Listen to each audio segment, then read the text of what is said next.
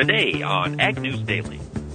You've got millions of acres of susceptible production that's going to go through a couple of winter storms this week, and I think it's definitely a concern of the market. Good afternoon, ladies and gentlemen. Mike Pearson here on this Monday, the start of the Thanksgiving week, joined as always by Ms. Delaney Howell. Delaney, how you doing today? I'm pretty good, Mike. How are you? I am fantastic. I tell you what, though, I am absolutely stuffed. As our listeners are aware, I work for the Zaner Ag Hedge team over here in Chicago, and the man whose name is on the door, Mr. Matt Zaner, made a New Mexico chili for lunch for all of us today, and it had 5 pounds of pork shoulder in it. Oh, wow. Yes, and it was so delicious, and I've eaten like 6 bowls of it, and I cannot move from my chair.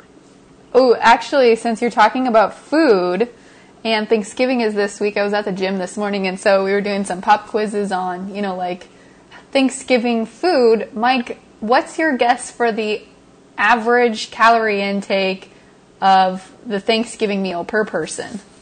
Per person, I'm going to guess the average caloric intake is 3,200 calories. Ooh, you're really close. It's about 3,000. I'll be darned. Which is equal to 1 pound of fat. Equal to 1 pound? What? That's not bad then. That seems perfectly reasonable. I guess I should go for 5,000. Yeah, except that's more caloric intake than most people have, over the span of probably 2 days. Yeah, those people just aren't trying hard enough. Oh, okay. The whole point of Thanksgiving is to go into a food coma. Yeah, I'm trying to skip that this year. No, that's what it's about. That's what it's for. Well, if you don't go into a food coma, you hate America, Delaney. No, that's absolutely not true. I think it is. Well, if that final piece of pecan pie doesn't cause your belt to explode, you're not doing Thanksgiving right. I'm actually a pumpkin pie person, not pecan. Oh, okay. I've never been a huge pumpkin pie person, but I was with the South Dakota Farm Bureau this past weekend, and we had a pumpkin pie with one of our dinners, and it pulled me over. I'd forgotten how much I like them with a lot of whipped cream. Oh, so yeah. Yours is mostly just whipped cream then, in that case. Well, I get, a good half-inch of whipped cream, on the top of a 2-inch tall piece of pie, and that's delicious. Yeah, it is delicious. Oh, boy. So 3,000 calories. Yeah. All right. But, well, yeah, go ahead. Well, I was just going to say, one thing that the FDA as well as the CDC is not advising you eat this year at your Thanksgiving meal is, again, I think this comes to no shock to anybody, but romaine lettuce is again on consumer alerts, potentially going to be recalled because of an E. coli outbreak in California. So the FDA is just saying, just probably avoid eating romaine at this year's Thanksgiving festivities. That's right. Just stick to eating parts of animals. Yes. Your turkeys, your prime ribs. Are you a turkey or a prime rib person on Thanksgiving, Delaney? I've never had prime rib on Thanksgiving, but I'd gladly eat it. I'm not a bit, I'll eat turkey, but it's not like I'm dying to eat turkey. Right. Turkey you eat because it's tradition. Exactly. Not because it's, so good. Right, yep.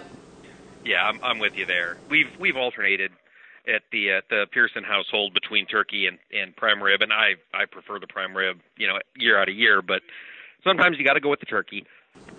Ham is also good, too. I'll do a ham on Thanksgiving, too. Oh, yeah. I don't think I've ever had ham for Thanksgiving, but I totally would. I like it when you got the option to have 2 meats, because I'd rather just eat meat, honestly. Well, for sure. That's what it's all about. Speaking of eating meat, Delaney, that is a great segue, because we got word out today. The USDA has clarified a report or a rule for export reports. From now on, commodity exporters must disclose the sales of hog carcasses. Previously, they only had to disclose the sales of muscle cuts, and they didn't do a great job defining what a muscle cut was. So as exports to China have accelerated, exporters have been wondering, do we need to report this or not? And there was a lot of concern that perhaps we weren't getting accurate data about how much pork was in fact being sent to China. So now the USDA said, okay, if you sell any part of a pig, you got to report it, and this should help us get pretty clear data on exactly how much tonnage we are shipping over to China, which, could be bullish as we anticipate that export number to climb. And speaking of things that were bullish, I'm not really sure this was bullish, but yeah, on Friday we had the cattle on feed report, and trade estimates for placed cattle or placements was a huge range, probably one of the biggest we've ever seen. And so the actual reported placements as of Friday came in lower than the highest end of the trade range, which seemed to help cattle out today. But USDA placed about 110% cattle as of November 1st, and on feed was about 101%. Marketed was about 99%. So seeing some huge cattle numbers hit the pipeline, but not as big as what some of the trade was expecting. Exactly. I think that's the name of the game. We A, came in less than I think the average expectation on placements, and B, Delaney, you mentioned the huge range of guesses. Nobody really had any clue as to how big the placement number was going to be heading into Friday's report, and so now at least we've got some clarity. And the trade certainly reacted to that today. We'll get to that when we discuss the markets here in just a little bit, but both live and feeder cattle were up significantly on the day, though they did close well off their highs. I've got another piece of news here while we are talking about, I guess I was talking about USDA corrections. Two sales reports last week were flash sales reported on towards the end of part of last week. Initially, USDA said exporters sold 132,000 tons of corn, and they'd sold 191,000 tons of corn on November 19th. Well, turns out it wasn't corn that was sold, it was soybeans, both of which went to unknown destinations, likely China. That was reported very late in the day, in fact, just about 45 minutes ago, here at about 12:45, and didn't really do anything to move the markets, but it is nice to see those soybeans continuing to move offshore, Delaney. You know what? Actually, this is a question I've always wanted to ask, and now that you're in Chicago, maybe you can answer it a little better for me, but why do they ever even say unknown destinations? Why aren't we forced to see who that buyer is? I think they give them the option. I think they get the choice to say whether or not they want to be reported or not. That seems strange. Well, I think the idea is, as long as we know that beans are being sold, from a market perspective, it doesn't matter to whom they are going. All that matters is that the beans are moving. It shouldn't matter, but I think it does matter. Well, it certainly gives us more clarity. Right. It shines a light on who out there is buying, especially when we always suspect it to be China as the unknown destination. Because Canada and Mexico, they usually report Canada or Mexico if they're buying our beans or corn. Mm-hmm. Absolutely. Okay. Well, speaking of Canada, Delaney, I've got to bring this up since we just touched on our neighbor to the north, America's Hat up there. There has been a long strike going on at Canadian National Railway Company, and it's getting to the point now where a big fertilizer company, Nutrien, in fact, is looking at cutting back on production because they're just not able to get their inputs they need to produce fertilizer. And grain exporters up in Canada are warning that they are going to have to miss shipments. There are currently 35 boats waiting on the West Coast to load grain shipments, and with this standstill on the railroad, the grain just isn't going to get there to get off the coast. It doesn't sound like that'll happen. No, and both grain companies and fertilizer companies have come together to ask the government to jump in, since the Canadian National Railway is, of course, national, and the government has said no. They are going to let collective bargaining work. They're going to let the striking conductors, and it's conductors and one other group, maybe like just engineers? Workers. Yeah, I think so. Let's see. Striking conductors and yard workers. So folks that run the switches in the rail yards are demanding improved working conditions, including worker breaks, rest breaks. And the government has just said, we're going to stand out of this thing. It's been going on for 7 days, and we are going to let collective bargaining do its thing. All right. Well, switching tracks just a little bit. Did you like that one, switching tracks, Mike? Aha, I didn't catch it right away. I'm glad you brought it up. So switching tracks to the trade front and what's going on in D.C., or rather lack of what's going on in D.C. this week, because we are seeing Congress on their Thanksgiving recess. President Trump again kind of took shots at Nancy Pelosi over the weekend and saying that House Democrats are basically leaving NAFTA, and he called it, quote, dead in the water, alongside other legislation. And, I think we hit on this a lot, but I just want to make it known that they're out this week for Thanksgiving recess. I can't remember exactly when they come back, but there are not very many days left in this calendar year, when we see a lot of things needing to get done, and they continue to do, impeachment things. We continue to see a budget being needed to be adopted for 2020. So I think the point I'm trying to make here is just that there are a lot of other things that are probably going to take priority, and it makes me a little concerned that USMCA is probably not going to get done in this calendar year. Yes, Delaney, I'm glad you brought that up. On Saturday, I had the chance to listen to South Dakota's lone state representative. I told you I'm so full of chili, my brain isn't working. Dusty Johnson is the one representative from South Dakota. He spoke and addressed the South Dakota Farm Bureau, and he said exactly what you're saying. He said right now the House, the leadership is so tied up with impeachment stuff, they're not going to make any moves to get anything else done unless this impeachment thing should come to an end. In the meantime, you're exactly right. USMCA is on the back burner. The budgetary process is on the back burner.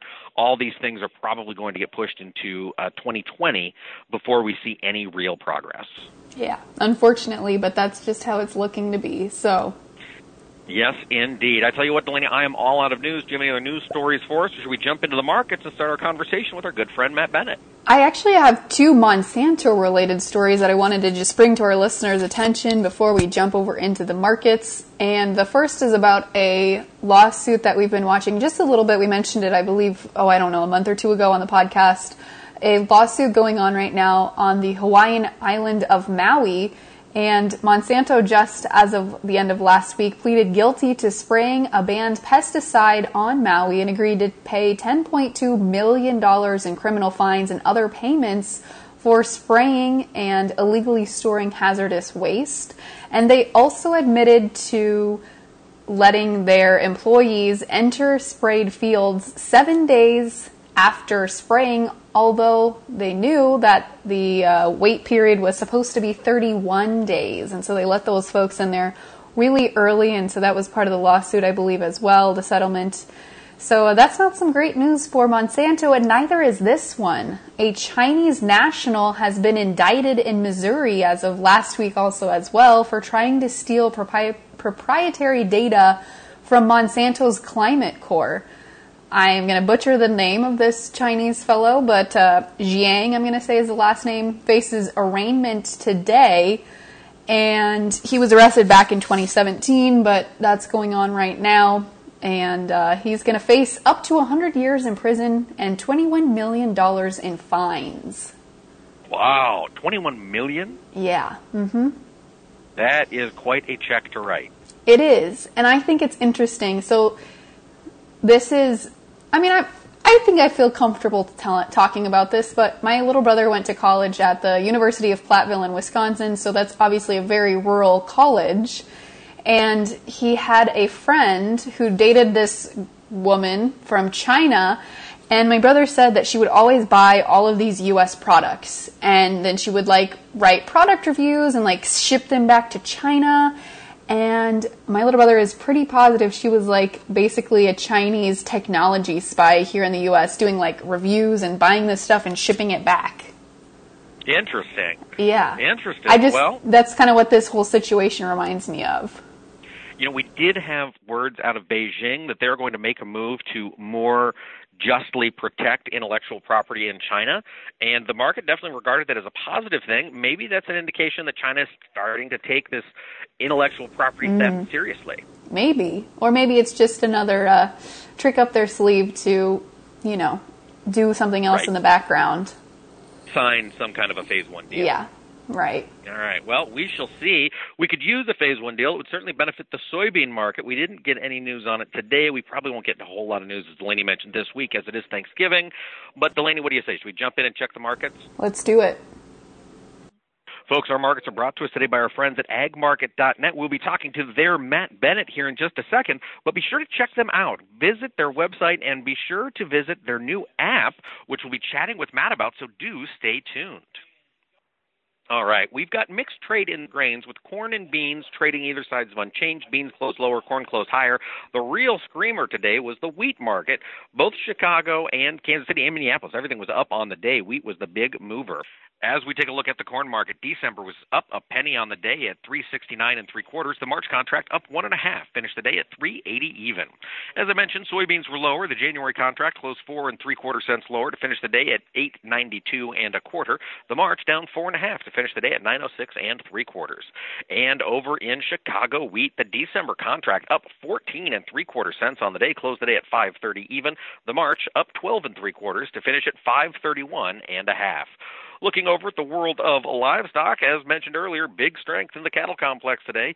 December live cattle up $1.0250 at $119.70. February up $1.30, closed the day at $125.15. And feeder cattle, the real movers in the livestock complex today, they did close well off their highs. January feeder cattle finished up $2.67.5 at $141.95. March up $2.7250 to finish the day at $142.32.5. In lean hogs, we've got mixed trade as that December contract dropped 30 cents to close at $60.9250. February was up 10 cents, finishing the day at $67.75. Looking over at the world of dairy, in Class 3 milk, the November was unchanged at $20.36. December also unchanged on the day, finished at $18.78. Without further ado, Delaney Howell, let's kick it over to Mr. Matt Bennett from agmarket.net. For today's Market Monday episode, as promised, we're chatting with Mr. Matt Bennett of agmarket.net. Matt, thanks for chatting with us today. Yeah, thanks for having me. Appreciate being on. Matt, before we talk about the markets for today, I wanted to ask about your new app that is launching for agmarket.net. Tell us what that's going to be. Do you have to be an agmarket.net client to use that, or can anybody use it? No, absolutely not. You know, I started working on an app over the process of several years, to be honest, but the Bennett app actually is what turned into the Ag Market app. Had it out for a couple of years. You can get it through the Google Play Store or the App Store.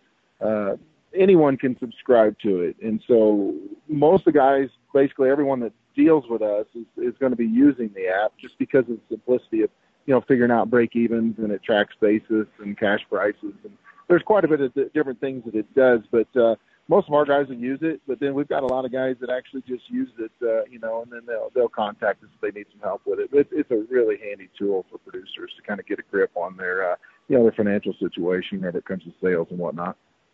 Well, and especially with the volatility we're seeing in market prices this year, Matt, we had an interesting day today in the markets. I want to kick it off by talking about the wheat market, 15 cents higher in the Chicago contracts. What happened today? Was there any news event that really got this market rocking and rolling? Well, the thing is with wheat, you know, we still obviously have a little bit of a issue, in my opinion, as far as the soft red market goes. We're not as cheap as for instance, Kansas City wheat. I believe, you know, on the export market, there's been a fair amount of interest, and so it's a good thing to see. Not to mention, I think, you know, I would have thought we'd have seen a little bit more support for the corn market, but I think some of the issues, in my opinion, are first of all weather related. Second of all, you know, you look at the corn market and you see a fair amount of value there as far as exports are concerned. Hey, they say that our corn's cheaper on the world market. So, in my opinion, I think that there's a fair amount of interest in owning feed grains because the idea is that they're fairly cheap, relatively speaking. And Matt, this is maybe kind of a silly question, but usually corn is leading the wheat market, or corn and soybeans are leading wheat higher. Is there any reason for wheat to lead corn or soybeans higher?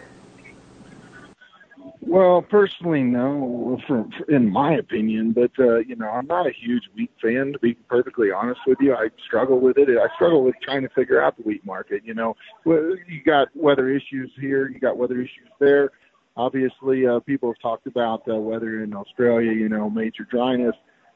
You know, to me, you're always just a few weeks away from fixing that shortage, though, because you can grow wheat anywhere in the world. And so, yeah, I mean, typically the wheat market's kind of following along, but we're leading the way today. But you look at it, and the bean market wasn't able to even see higher ground. Corn market wasn't able to do a whole lot. I think that had something to do with, you know, this switch in the export sales from corn to beans, the two announcements last week. I definitely think that contributed, because corn started out today on a positive tone, and to me, why wouldn't it? You know, you've got millions of acres of susceptible production that's going to go through a couple of winter storms this week, and I think it's definitely a concern of the market. Well, that's the thing. You would think that this upcoming winter weather, this heavy snow is expected to fall across much of the northern plains, the same areas that have been really struggling with harvest. I would have figured it would have moved the market a little bit more. Is the futures market just expecting basis to do the heavy lifting here? That would be the assumption, because that's what's been happening. How many times have we seen a little bit of excitement, especially with the corn market, and then just see it get faded? And that's essentially what we saw happen today. But, the basis has been doing a lot of the heavy lifting. You would think that we would have some convergence in here somewhere. But to me, looking at the basis, I've got to think that there's a little more of a story with, especially regionally, having issues with a shortage as far as production is concerned than maybe what people are giving it credit for. And so I guess for me personally, moving forward, I've got to think that the front months will certainly have a little bit better time than what we've seen lately. I know we haven't had great markets, but I look for a little bit of a rally on front month futures. I don't look for it as far as, some of your deferred contracts. And I think if you get any pop whatsoever in, like, for instance, East 20 corn, I would certainly be sitting here waiting to do something with it. Matt, some people may not have caught our discussion on market to market a few weeks ago, but you had some really great points I wanted to bring back up on today's podcast, and also just looking at maybe how some of that stuff has changed. But when you look at basis, it continues to be really strong at a time of the year when usually it's not. How do producers go about leveraging that opportunity, and why is basis so strong? Is it just the delayed weather? Well, I think that's what kind of got us jump started. You certainly had a delayed start to harvest, and then you get in here, and like, for instance, in my part of the world, you just don't see any piles of corn on the ground. So obviously, the corn wasn't too awfully good. I don't know that we ever really primed the pump, for instance, and so I don't think that originators have been able to get a hold of the corn that they were wanting to get a hold of, and that's exactly the reason why the basis has continued to get better. And so, to answer the question about opportunities, corn going in the bin, I really like having that corn in the bin. I don't have any issue there. But if the corn has to go into the elevator, by all means, I'm going to be rewarding the strong basis. I mean, the market's telling us we really want the corn right now.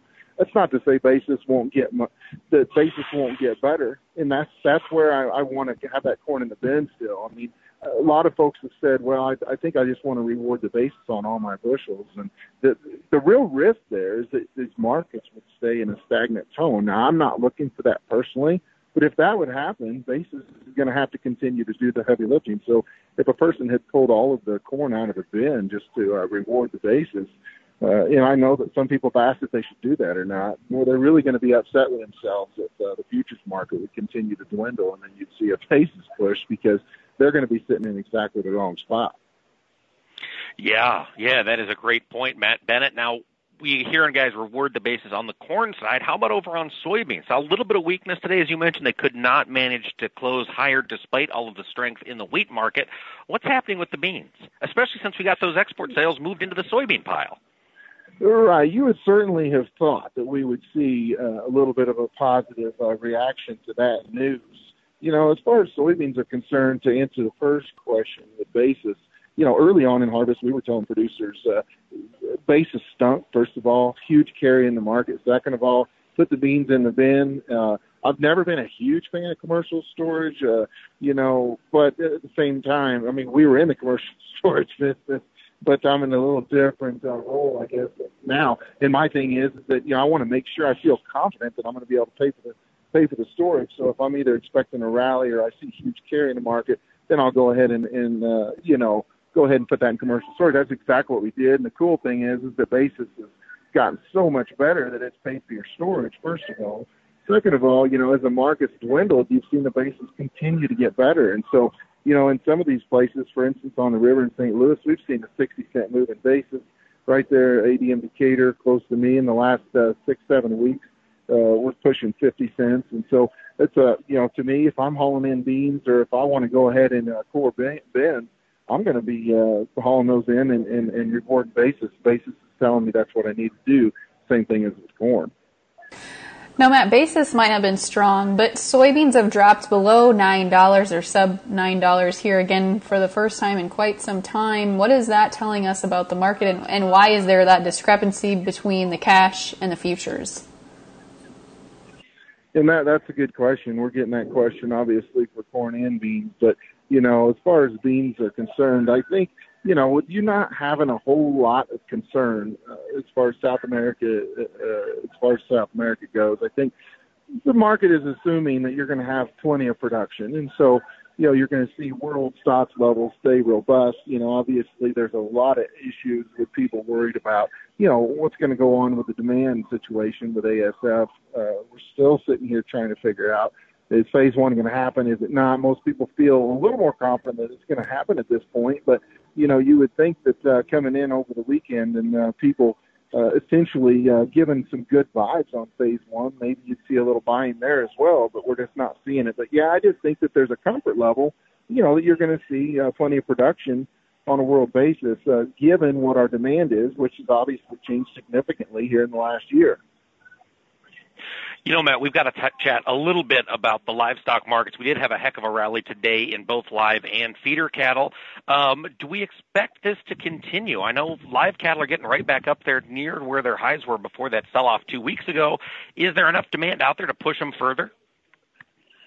You know, I think the demand's pretty darn good, first of all, you know, and then you hear about, China stepping in and buying Brazilian beef. And, they're not buying U.S. beef, but bottom line is that beef that's going on the world market's getting purchased, which in essence, where the Brazilians are selling, that's going to open up a market for someone else, for instance, us. I've said all along, from a protein standpoint, I feel like you've got value long term, but I guess to answer your question, no, I'm not bullish right in here. I mean, I've been telling producers, if you bump back on some of these old highs, I'd certainly be rewarding the market.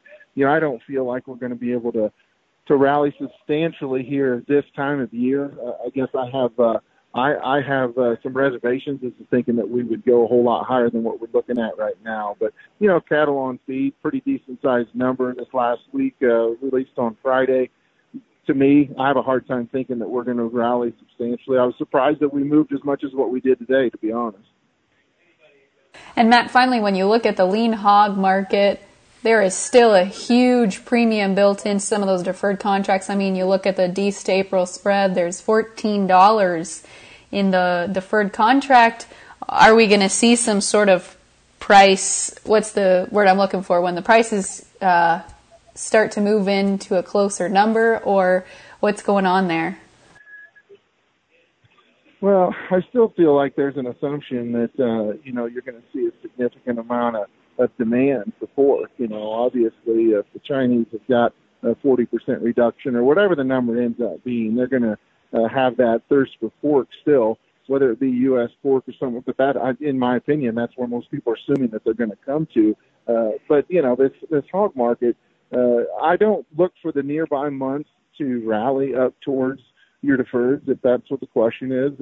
But as far as the deferreds are concerned, I expect that you're still going to see a fair amount of carry in the market like that. And I don't really look for those to sell off anytime soon. Personally, I'm not super friendly, but at the same time, I guess I can't get too bearish right now because I've got to think on down the road somewhere in here we're going to see just some significant sales hit the books. I hope that's what we see, and I guess I kind of expect it. All right. Well, Mr. Matt Bennett from agmarket.net, tell our listeners how they can get a hold of you and follow you for further insights.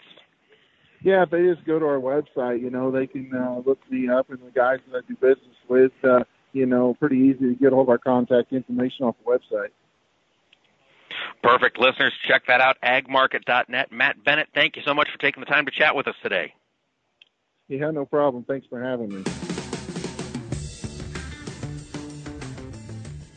All right. Well, again, actually a big thank you to Matt, who stepped away from his family vacation there to chat markets with us. And speaking of that, I just want to remind everyone that Mike and I are also going to be taking a vacation from the podcast on Thursday and Friday to enjoy that time with our families, and we hope that you do as well. Absolutely, Delaney. I'm kind of looking forward to Friday not having to do the podcast. Yeah, I like to go Black Friday shopping on the day after Thanksgiving, so I will absolutely be looking forward to that. Fantastic. Listeners, if you want to do any Black Friday shopping of your own, you can find all sorts of great gift ideas by tuning in to the Ag News Daily podcast. You can hear all of our past Tech Tuesday episodes, for example, by visiting our website at agnewsdaily.com. Get something techie for that farmer in your life. And while you're there, be sure to check us out on social media. You can find us on Twitter, Facebook, and Instagram. Just search for Ag News Daily in all three places, and we'll be there. With that, Delaney, how should we let our listeners go? Let's let them go.